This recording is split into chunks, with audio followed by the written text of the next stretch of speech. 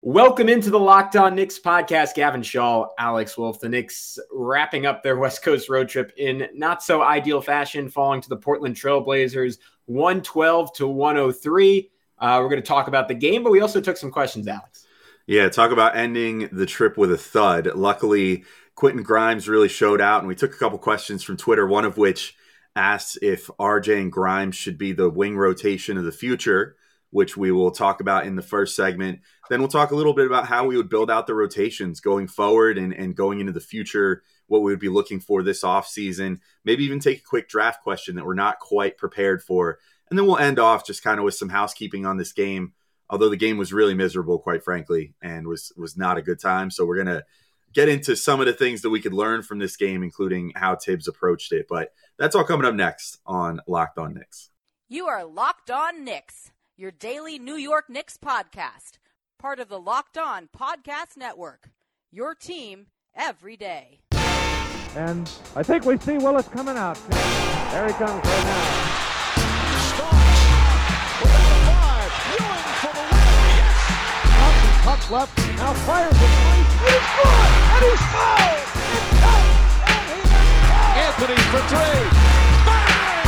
That one goes down. This is all rebound. Back up off the glass. It's good. You are Locked On Knicks, and we want to thank you for making Locked On Knicks your first listen today and every day, in case you didn't know, and we assume you do. But if you didn't, we are now on YouTube. We are thriving on YouTube, but we continue to welcome newcomers. We're not shutting it down just yet. So please, if you haven't yet, go and subscribe on YouTube. And today's episode is brought to you by BetOnline. BetOnline has you covered this season with more props, odds, and lines than ever before. BetOnline, where the game starts. And I am Gavin Shaw, a play-by-play broadcaster. He is Alex Wolf, editor-in-chief of the greatest Knicks website out there, The Strickland. They had some great trade deadline coverage, and they have fantastic coverage of everything that happens with the Knicks, so certainly go check them out as well. And your New York Knicks fell 112-103 to the Portland Trail Blazers on Saturday night. It was a game that the Knicks led 82-59 with about 4:55 left in the third quarter. From that point forward, Portland outscored them 53-21. So we are not going to start there, Alex. We are going to start with some mailbag questions. You want to throw out the first one? Yeah, and it sort of plays into the game a little bit, because I'm sure that we'll talk about how well Quentin Grimes played in this game in this first segment. So our buddy Ignacio at Ignacio Lobregat on Twitter. And I'm going to just take the first part of Ignacio's question. We'll get to the second part in the second segment. But Ignacio asks, assuming our point guard issues get solved, whether by Brunson or by other means, as free agent drafts or Rokas Jokubaitis, what's a more likely wing duo in the long term, RJ and Grimes or RJ and Quickly? The next part of Ignacio's question is talking about the rotation, but we're going to get into that in a minute. But Gavin, I mean, this feels pretty easy to me at this point. If we're literally talking about the wing, rotation or the wing duo going forward, I assume that Ignacio is talking about, the shooting guard and small forward spots on the floor. I love Emmanuel Quickley to death. I still believe in him, and I believe that, he is still an impact player, even if his shot isn't going down as much lately, even if Tibbs feels that it's the right move to take him out for a couple mistakes. I think that Quickly's learning through his mistakes. I think he's doing a really good job.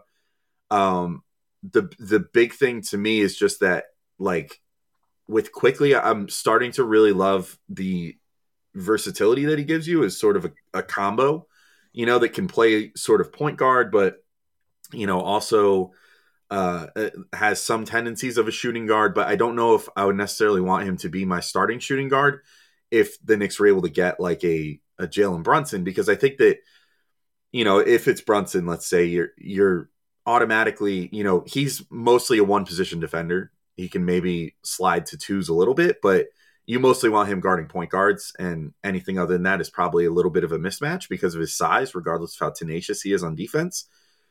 With Quickly, I know that he's got the plus wingspan and all that stuff. He's still limited roughly, though, to about two positions. I think he can guard ones and twos fairly credibly.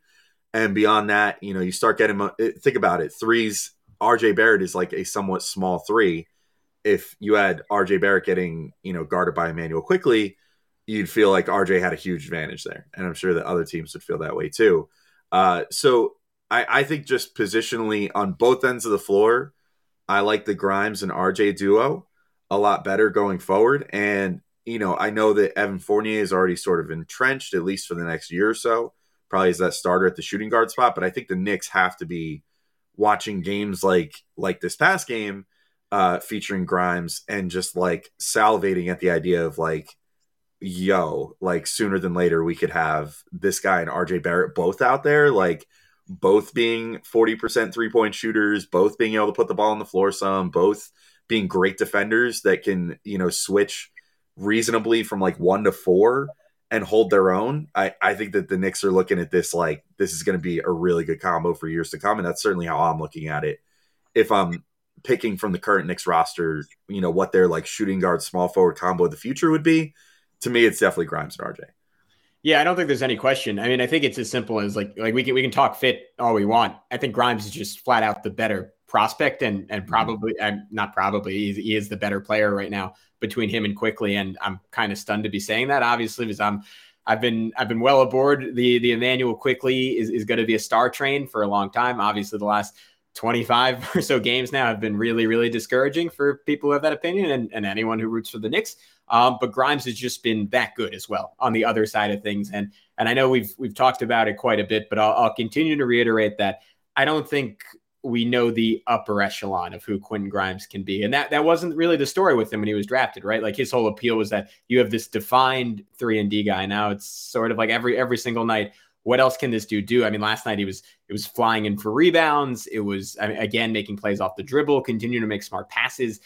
His hands are just almost like magnets defensively. Like it feels like anytime someone tries to drive on him, he's stripping them or at least getting a good attempt on the basketball. If I'm shocked when he doesn't make an open or semi-open 3-ball at this point, like he's just sort of becoming that dude. And to your point, I mean, him and RJ feel like, again, you get, like however it has to happen for the Knicks, they find their centerpiece, like whether it's a point guard or a big or like a really athletic 4 or even like a third wing to play with those guys, sort of Clippers style.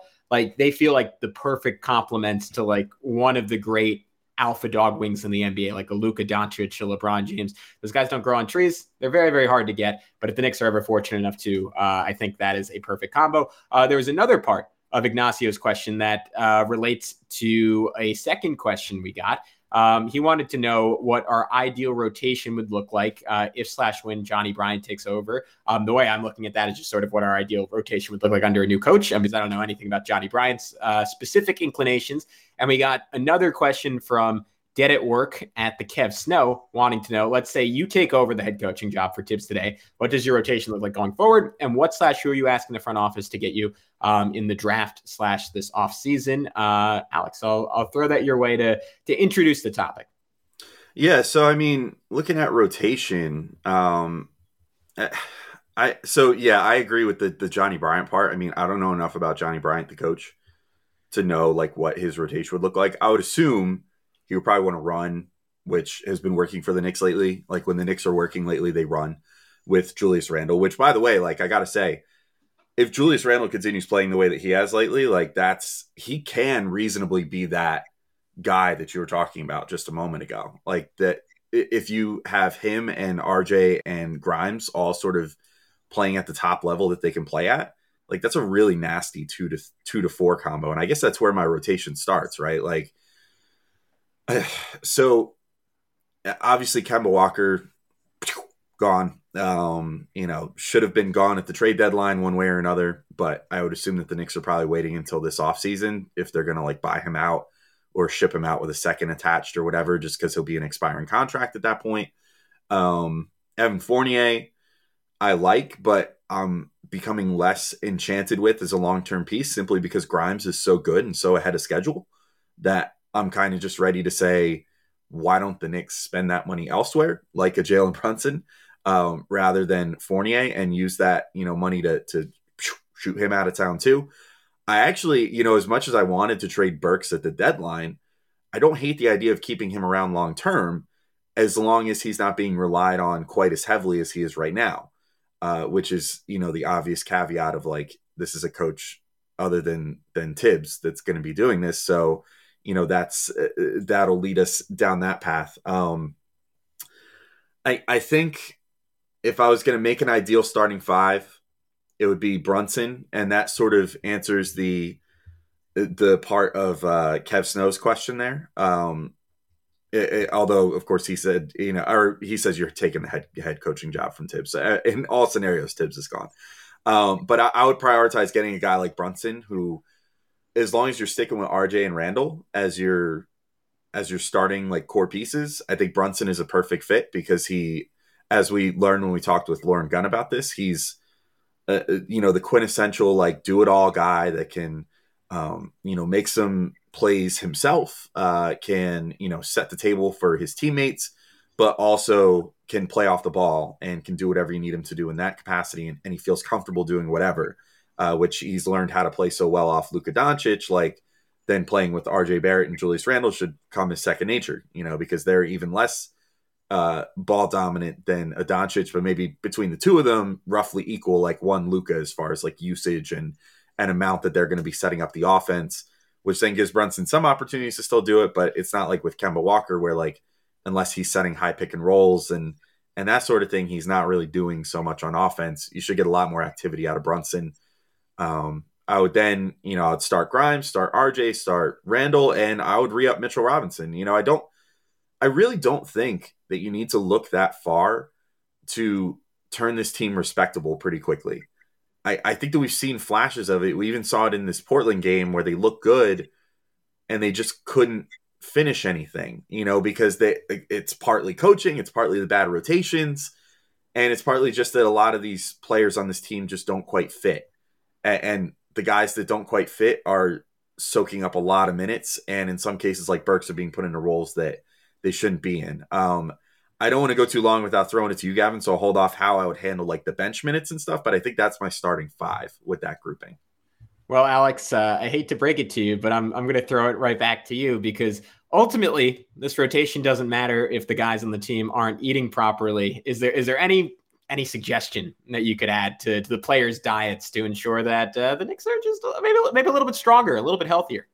Yeah, I suppose we could potentially recommend some Built Bars to the players if they need a good off-season regimen, because we are, of course, talking about the off-season already, because it's starting to get to that time. And this is the time of year that I've pretty much given up on my New Year's resolutions, but not this year. I'm going to stick to my resolution to eat right thanks to Built Bar.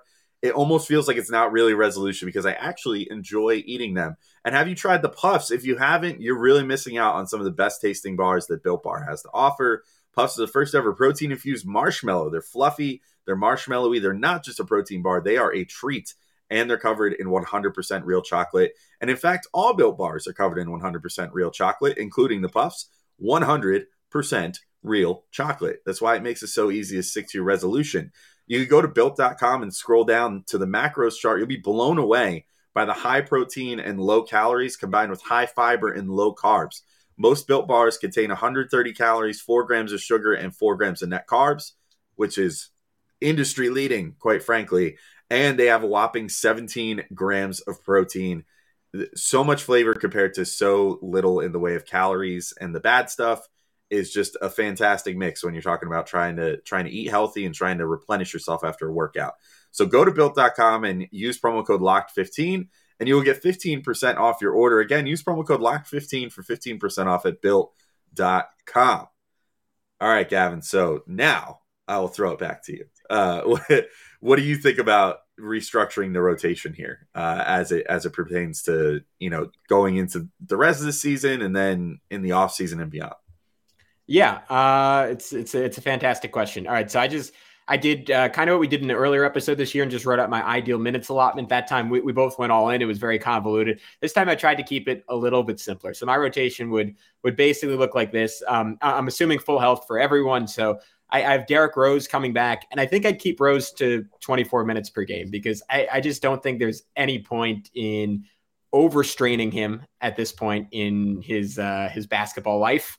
when there's nothing really left to play for this season. Is like I saw a lot of people make this point on Twitter. I think Tom Piccolo did specifically, and I very much agree with this. I think the primary utility of Rose, at least for this season's team, when any aspirations of winning anything significant have sort of gone out the window, is to facilitate the development of Emmanuel Quickley and Obi Toppin. And for both those guys, IQ in particular, they've obviously fallen off in such a significant way. Like, I mean, I remember like the talk of the early season when Rose was healthy was, wow, Obi's plus minus is just out of this world. And we're realizing a little bit of that was, I mean, a lot of that was Julius Randle being terrible, but a bit of that was the Derrick Rose effect. Quickly has completely fallen off without Rose making his life a lot easier. I think that'll be a big boon for him.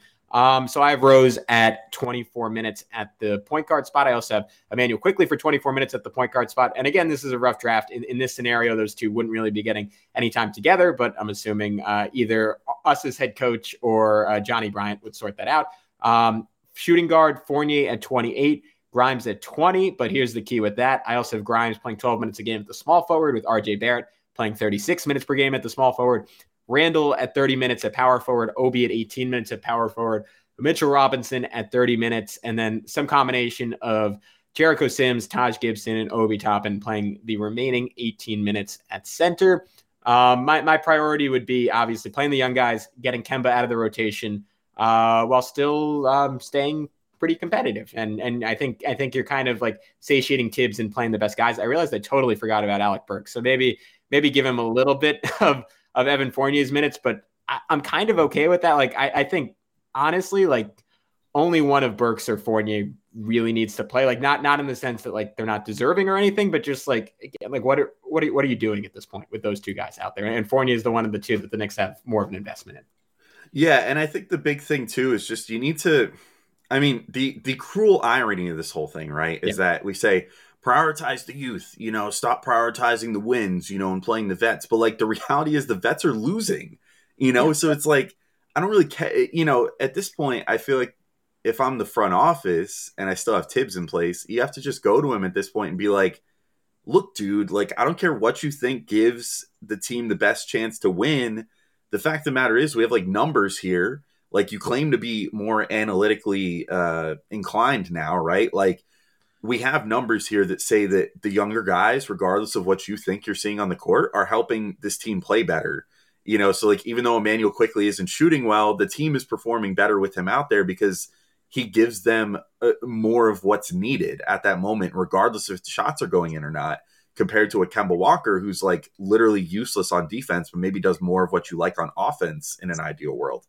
And it's just like, I don't understand that this whole thing. The rest of the season should just be about play the youth, see what you have in these guys. And if you win some games along the way, that's not bad, but like if you lose some games along the way too, that's also not bad. Like, winning and losing is not the end all be all or even a part of the equation at this point. At this point, you're back to 7 games under 500. You're like, down the home stretch of the season. The East looks way too good for you to do anything this year. So like, just call it quits as far as the wins thing. And if the wins come, obviously don't tank, don't process it, and intentionally be throwing games or anything. But my God, I mean, I don't know how you can look at like a game like yesterday's and say, yeah, okay, this was totally worth it to give like Alec Burks big minutes down the stretch and have like Alec Burks and Taj Gibson high pick and rolls be like our bread and butter down the stretch of the game, and having Alec Burks just like throw the ball off the backboard on the inside because he doesn't know how to finish a layup. Like, oh yeah, this is definitely what we want to be doing, with our late game offense. This is the best way to like try to stop the bleeding in a game that we're bleeding in. And also the best thing for all of our young players that need developing. Like, let's just throw the veterans out here and let them like crap all over the floor. So the rest of my rotation, would be kind of similar to what you were saying. I would have a hard time finding minutes for Burks this year. I've said all year, like, he's a luxury. He's a guy that you have on your team if you're good and want that like wing scoring and whatever off the bench. But there's no developing him at this point. Like, he is who he is as a player. So there's no point in really like, give him some time off. Everybody loves a little paid time off, right? Like, give him a little bit of time off, and just say, look, man, like, we really need to play Grimes. We need to play Quickly. We need to play, Deuce McBride a little bit, like, find some minutes for these guys that need minutes, to develop. And if Burks complains about that and says, oh, well, I'm not down with that, then you say, okay, well, we'll find you a new home in the offseason because, you're a luxury right now. Like, we don't need to play you minutes. And the same thing goes for Kemba Walker, where it's like, I can't believe it's taken this long for Tibbs to bench him again when he was so eager to do it the first time.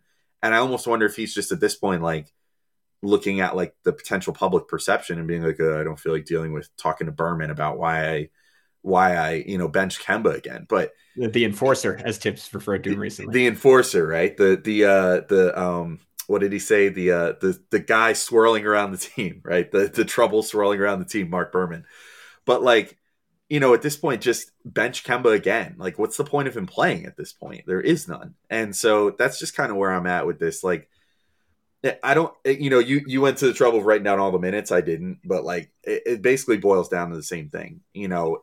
Play some young players, experiment some. I want Obi Toppin at the 5 a little bit. Like, just try it. See, throw it at the wall and see if it sticks. And give them like prior. They have like Jeff Rasmussen for Strickland wrote this in his recap today. But like the Obi and Randall combo still only has like over the course of this whole season like 93 minutes of action together.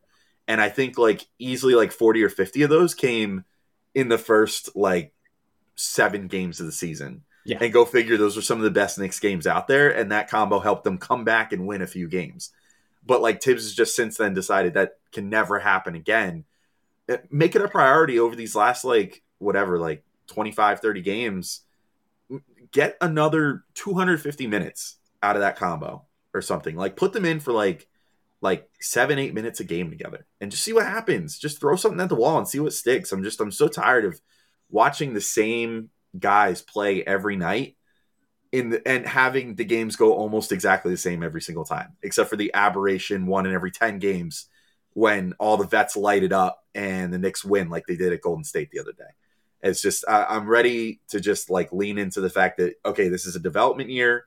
Call this a development year the rest of the way out and treat it like one instead of trying to chase this fake winning dragon that you're going after here. Yeah, it's not a real dragon. There are no dragons.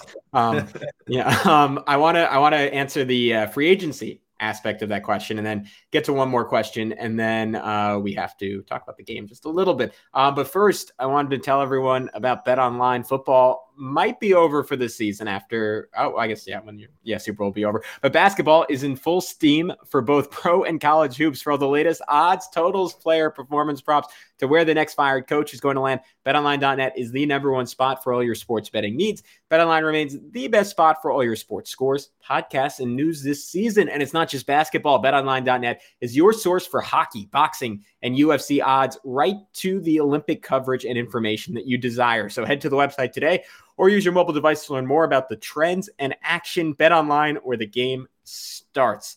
All right. Very quickly, Alex, I want to touch on the free agency aspect of this question. So I don't think the Knicks are going to be going big game hunting this summer because there isn't a lot of big game to be had, right? Bradley Beal, all reports are he's going to go back to Washington. Zach LaVine, I cannot imagine he will leave Chicago with how well things are going there. Kyrie Irving, I'm not sure if we want to touch that one with a million foot, I was going to say pole, but I'll say vaccinated needle. And I don't think he wants to leave Brooklyn either way. It would be funny if he did, but I would be surprised if he did. That would be insane if he was a Knick, but that's a podcast for another day. Jalen Brunson is the obvious target for New York. So let's pencil him in and assume that works out. And then just running through it, the other guys, like I kind of noted quickly, that would be a little intriguing for me. We've talked about Mo Bamba recently at the center spot. Wouldn't mind someone like that. Chris Boucher also has some stretch 5 in him, though he's only shooting 28% from 3 this year. So that one is maybe a little bit of a tougher sell. And then Kyle Anderson was a name that I liked quite a bit, just as sort of like a point forward off the bench. I think if you were signing him on top of Jalen Brunson, that would mean you somehow got off of like a whole lot of money, like Fournier, Burks, maybe more. So that's maybe a pipe dream. And then the pipe dream of all pipe dreams is, of course, DeAndre Ayton, who would be a significant upgrade over Mitchell Robinson, as well as Mitchell Robinson has been playing. That would take the Suns really, really blowing it and some mutual interest on Ayton's part. But something I think as the season goes on, we have to continue to discuss, because there was recently a I don't know if Zach Lowe, he wrote about it in his column. I don't know if he was framing it as a report or more speculative, but I think it was based on some reporting that Phoenix had loosely had conversations with Indiana about an Ayton for Domantas Sabonis talk, presuming that there's some lack of interest or lack of cognizance that they could re-sign Ayton from Phoenix. So something to keep in the back of your mind. If the Knicks, I mean, you were talking about the dream 2 through 4. In our perfect world, if the Knicks were able to sign Jalen Brunson and DeAndre Ayton, you had a lineup going forward of Brunson, Grimes, RJ, Randall, and Ayton, that would look pretty amazing, but would require some massive cap gymnastics from the Knicks and interest from those two players. I actually don't think it would be that crazy to make that happen if essentially you could make that happen, I think, this offseason. If you don't sign Mitch to an extension prior to the end of the year, and like, look, let's not pretend that tampering doesn't exist in the NBA. Like, if DeAndre Ayton wants to come to the Knicks, they probably have some sort of, idea of that at this point. Or they, Leon Rose has at least been in touch with his agent and been like, hey, what do you think the chances are, like, this coming off season, or used one of his, agent contacts at CAA to, reach out on his behalf to, whoever and just be like, hey, you think there's a chance Ayton would want to come here in the summer? Because then he could start already sort of backdoor talking to Phoenix about like, hey, Ayton kind of wants to come here. He's kind of over you guys because you didn't offer him an extension and he felt like he was worth one. And, it doesn't seem like you guys want to pay him, the amount that he wants. We're willing to pay him that amount. If we could talk to Mitchell Robinson and his representation, would you guys want to work out a double sign and trade where we sign and trade you, Mitch, for Ayton? Mitch ends up making less money, and we also shoot you over like an Alec Burks to make the salaries match and also give you guys more bench scoring, on a team that will have finals aspirations again. Because quite frankly, if they still have Chris Paul, Devin Booker, Mikal Bridges, all their core in place, and then just swap Ayton for Mitch, I don't think that's going to change too much as far as their title aspirations. I think they could still very well be a title team with how Mitch has been playing. And then the Knicks get, an upgrade at the center spot, but one that they have to pay a premium for and be prepared to absorb the probably like $20+ million cap hit for, a number of years. I think Ayton probably wants more like $30 million. Like it's close to like or maybe his rookie max, which is probably like 28 million or something like that. Cause he's never made any all NBA teams or whatever. So, it'll be interesting to see how that all plays out. That could be a target for them though, because they can pull that off after going after a Brunson, because Mitch's cap hold is so small that then they can say, okay, we're going to do all this business first with Brunson, get him signed, ship out Fournier for a pick or whatever, send a pick out with Fournier and then sign Brunson and then say, okay, now time to execute that Mitch for Ayton swap, get that done. And then boom, you just like completely reshaped your roster in a little small amount of time, although not fully reshaping it in the sense that you keep at least some of those core guys there. That's certainly intriguing to me. I would love to look at that. And then as far as the draft, which this sort of leads into, we got another question. We actually had 2 more questions. We had one more come in as we were recording here. But Spanish Harlem alum had at Paul B. Diaz asked us Ty Washington or J.D. Davison. My answer right now is I haven't really watched Davison enough to make a call on that. So as of right now, I have done a little looking into Ty Washington, and I like him a lot. I think he's, from what I've seen, I'm not going to say that he's like quickly or whatever, but he's got that Kentucky guard status about him where he kind of like feels like there's more under the surface to me. And that's what most of like the people that have been writing about him have said, is that like, is he going to be the latest case of a Kentucky guard that, shows way more in the NBA than he showed in college? And the answer is like, probably yes. Just based off what his skill set looks like so far. So I'm in on him. I think that in the draft, if that's my free agent class and you wind up parting with say like a Burks to make this Mitch for Ayton swap work, I would probably want to prioritize a guard in the draft. So if it's Ty Washington, if it's like Johnny Davis, depending on where the Knicks end up, like Johnny Davis is a guy that I've seen and have been pretty intrigued by. I think Jaden Ivey is my ideal, like perfect fit, that if the Knicks could somehow make that happen, then like, yeah, you freaking do it. Cause that would be awesome. I also like AJ Griffin. who sort of is a little bit redundant in the sense that he would be like, he's pretty big. I mean, from what I could tell, he probably profiles as like a 3-4, but in the NBA with his size and his, his like kind of relative slowness, he would probably be a 4. So maybe he ends up just your latest addition to the log jam there. But I think the talent is really there, and he's looking like a really good 3-point shooter and stuff. So yeah, he's a guy that I'm looking at. But before we get to the final like mailbag thing here, Gavin, do you have any other thoughts on the draft there? I've barely watched college basketball this year, so I have no draft thoughts. I'm the same way. This should all come with a disclaimer that like this is all coming with like just like reading mock drafts and watching like a small amount of highlights on YouTube so far. Like I'm not there yet. Yeah, I don't certainly get there soon. I might not even be as far along as you are, so I will leave it to a draft expert that I'm sure we will have on in the near future, given the way that the next season is going. But yeah, final question. I thought was a really good one. It came from Ian Clark at Clark_Ian. He said, "What's one aspect of Obi Toppin's game that he has to improve/change for him to become a realistic starter? Will he ever get enough minutes to have the breakout game that he needs?" I think this is something we've discussed a little bit on the pod before, but I think it's pretty obvious to me.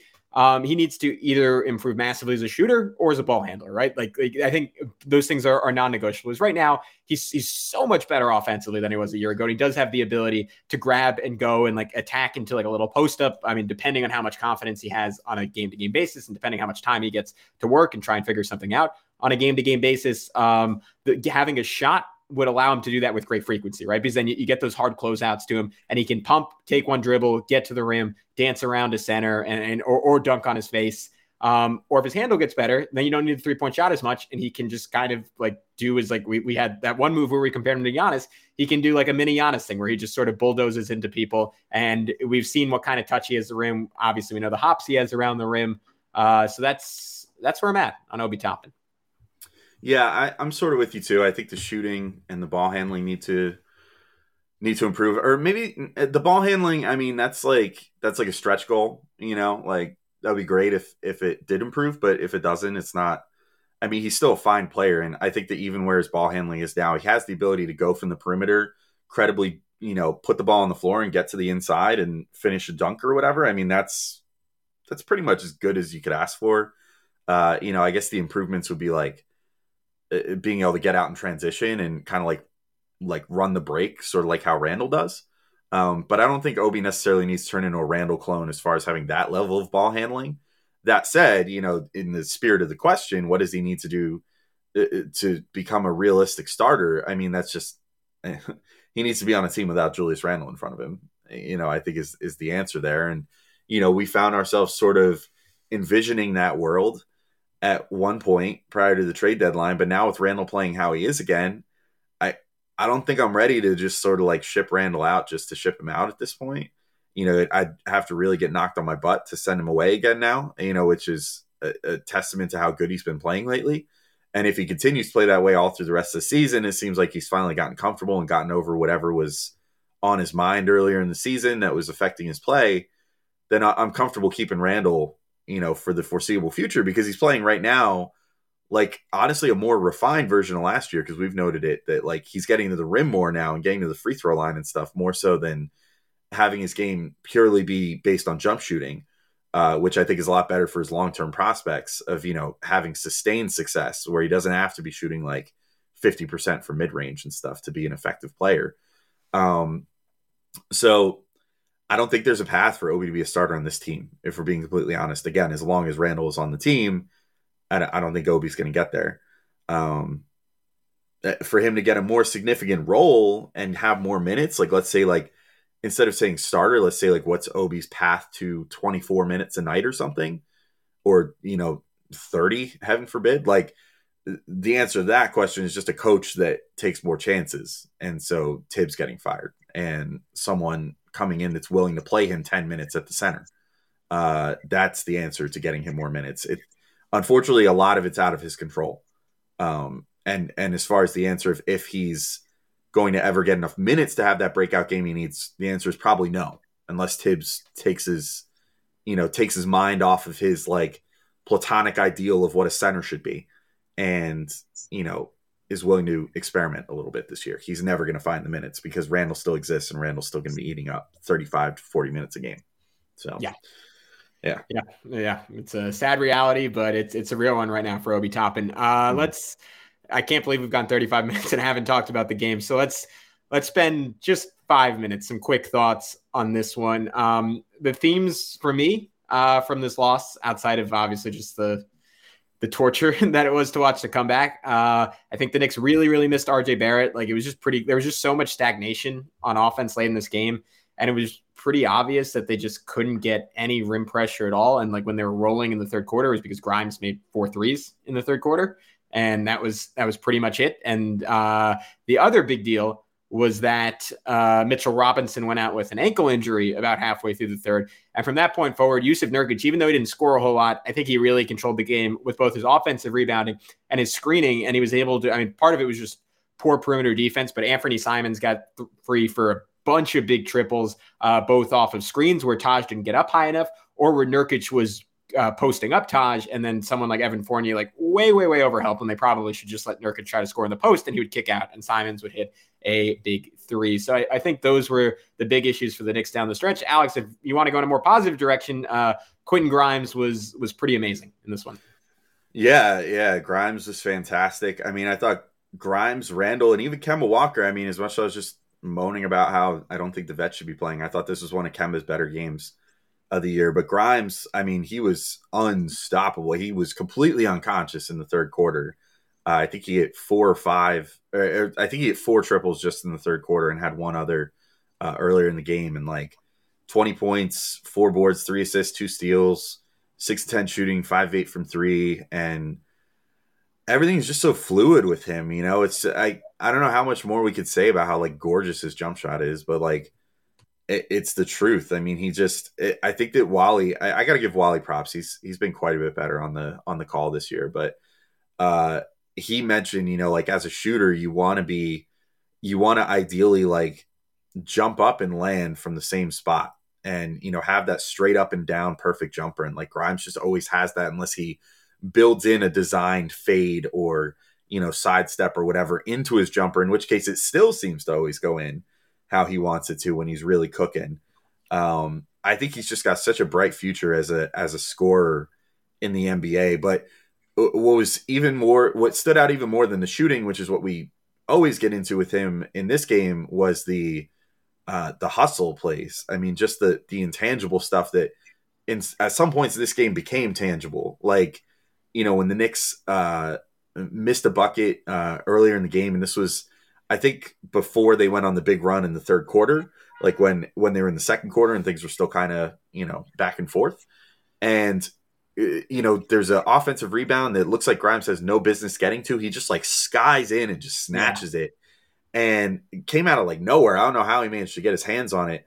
Then goes up for just this gorgeous like double pump layup and, you know, puts it in. I was just like, dude, that's crazy hustle right there. And it was very endearing. I mean, this is one of those games. I mean, it's literally why we opened the show talking about like, oh, RJ and Grimes is like the no-brainer wing duo for this team going forward. If, you know, if they want to prioritize the younger players and like wait, you know, be willing to be patient through the growing pains that Grimes still has, as minimal as they are.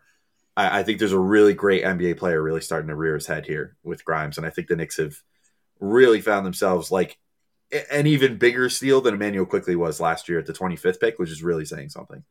Yeah, I mean, I guess that's what I was hinting at earlier in the episode, just like the physicality around the rim and on both. I mean, he had a stretch in this play where he literally got steals on 2 straight plays. Like he changes the course of games at this point. That's not how you describe a 3-and-D guy, right? Like they're not usually momentum swingers. Like that's how you describe a star. And obviously he's not there yet, but we're seeing there are little moments that again just kind of make you think. Speaking of which, I felt the same way about Cam Reddish, who did not statistically have a really good game, right? 14 points, 1 of 3 from the field, 4 of 4 from the free throw line. But for the second game in a row, I sort of felt like he did some really good things. Like he had one play where he missed a layup, but he just had a nasty blow by, got all the way to the rim, and then Randall was right there to clean it up. And then he had another really nice one where he play fake, like almost like he was running back on defense, and then the last second pivoted around, got a steal, went coast to coast for the layup. Like I'm seeing, I hope he plays more time. Like the fact again, obviously we're just harping on this, and Cam Reddish was another guy I forgot in my fake dream rotation. Sorry, Cam, you should be in there maybe instead of Evan Fournier. He got 14 minutes in this game. Alec Burks got 21. Fournier, who shot 1 for 13, got 30 and played pretty awful defense, got 36 minutes in this game. Like, I guess this is coming full circle for me. That's my final note. What are we doing, guys? What are we doing? Well, Cam, to be fair, did twist his ankle. So we did. Oh, okay. Well, yeah. then I take back. I apologies to Tibbs. Yeah. Hey, Tibbs, stop wanting to throw Cam out there for all these minutes when he's hurt. Okay. Yeah. Like that was actually play him injured. Play him injured. It's about development, but he has to learn how to play hurt. That was like one of the most. I'll end this with this note. Like that was one of the most egregious things to me was that Mitch twisted his ankle at one point and was like literally limping up and down the court, and Tibbs left him in for another like 5 minutes. To the point where it got to the end and Mitch looked like he was about to die. And then they took him out and go figure he got treatment and was like, oh yeah, he's ruled out for the rest of the game. And it's like, it's almost like Tibbs sometimes sees someone get hurt and then it's like, well, I know he's going to get pulled the second I get him out of here. So may as well milk as many minutes as I can instead of like calling it mercy timeout to get my guy out of the game right now. Yeah. When he should be saying ice. Yeah, he should be icing his ankle on the court. Anyway, yeah, I think that's it for this episode of Locked On Knicks. We've gone kind of long, so thank you all for listening. We'll be back with some more game recaps this week. Maybe we'll start getting into draft stuff soon because it's feeling like it's about that time, but we got some other good episodes coming for you guys this week too. Thank you all for listening, and we will talk to you guys all soon. Peace out.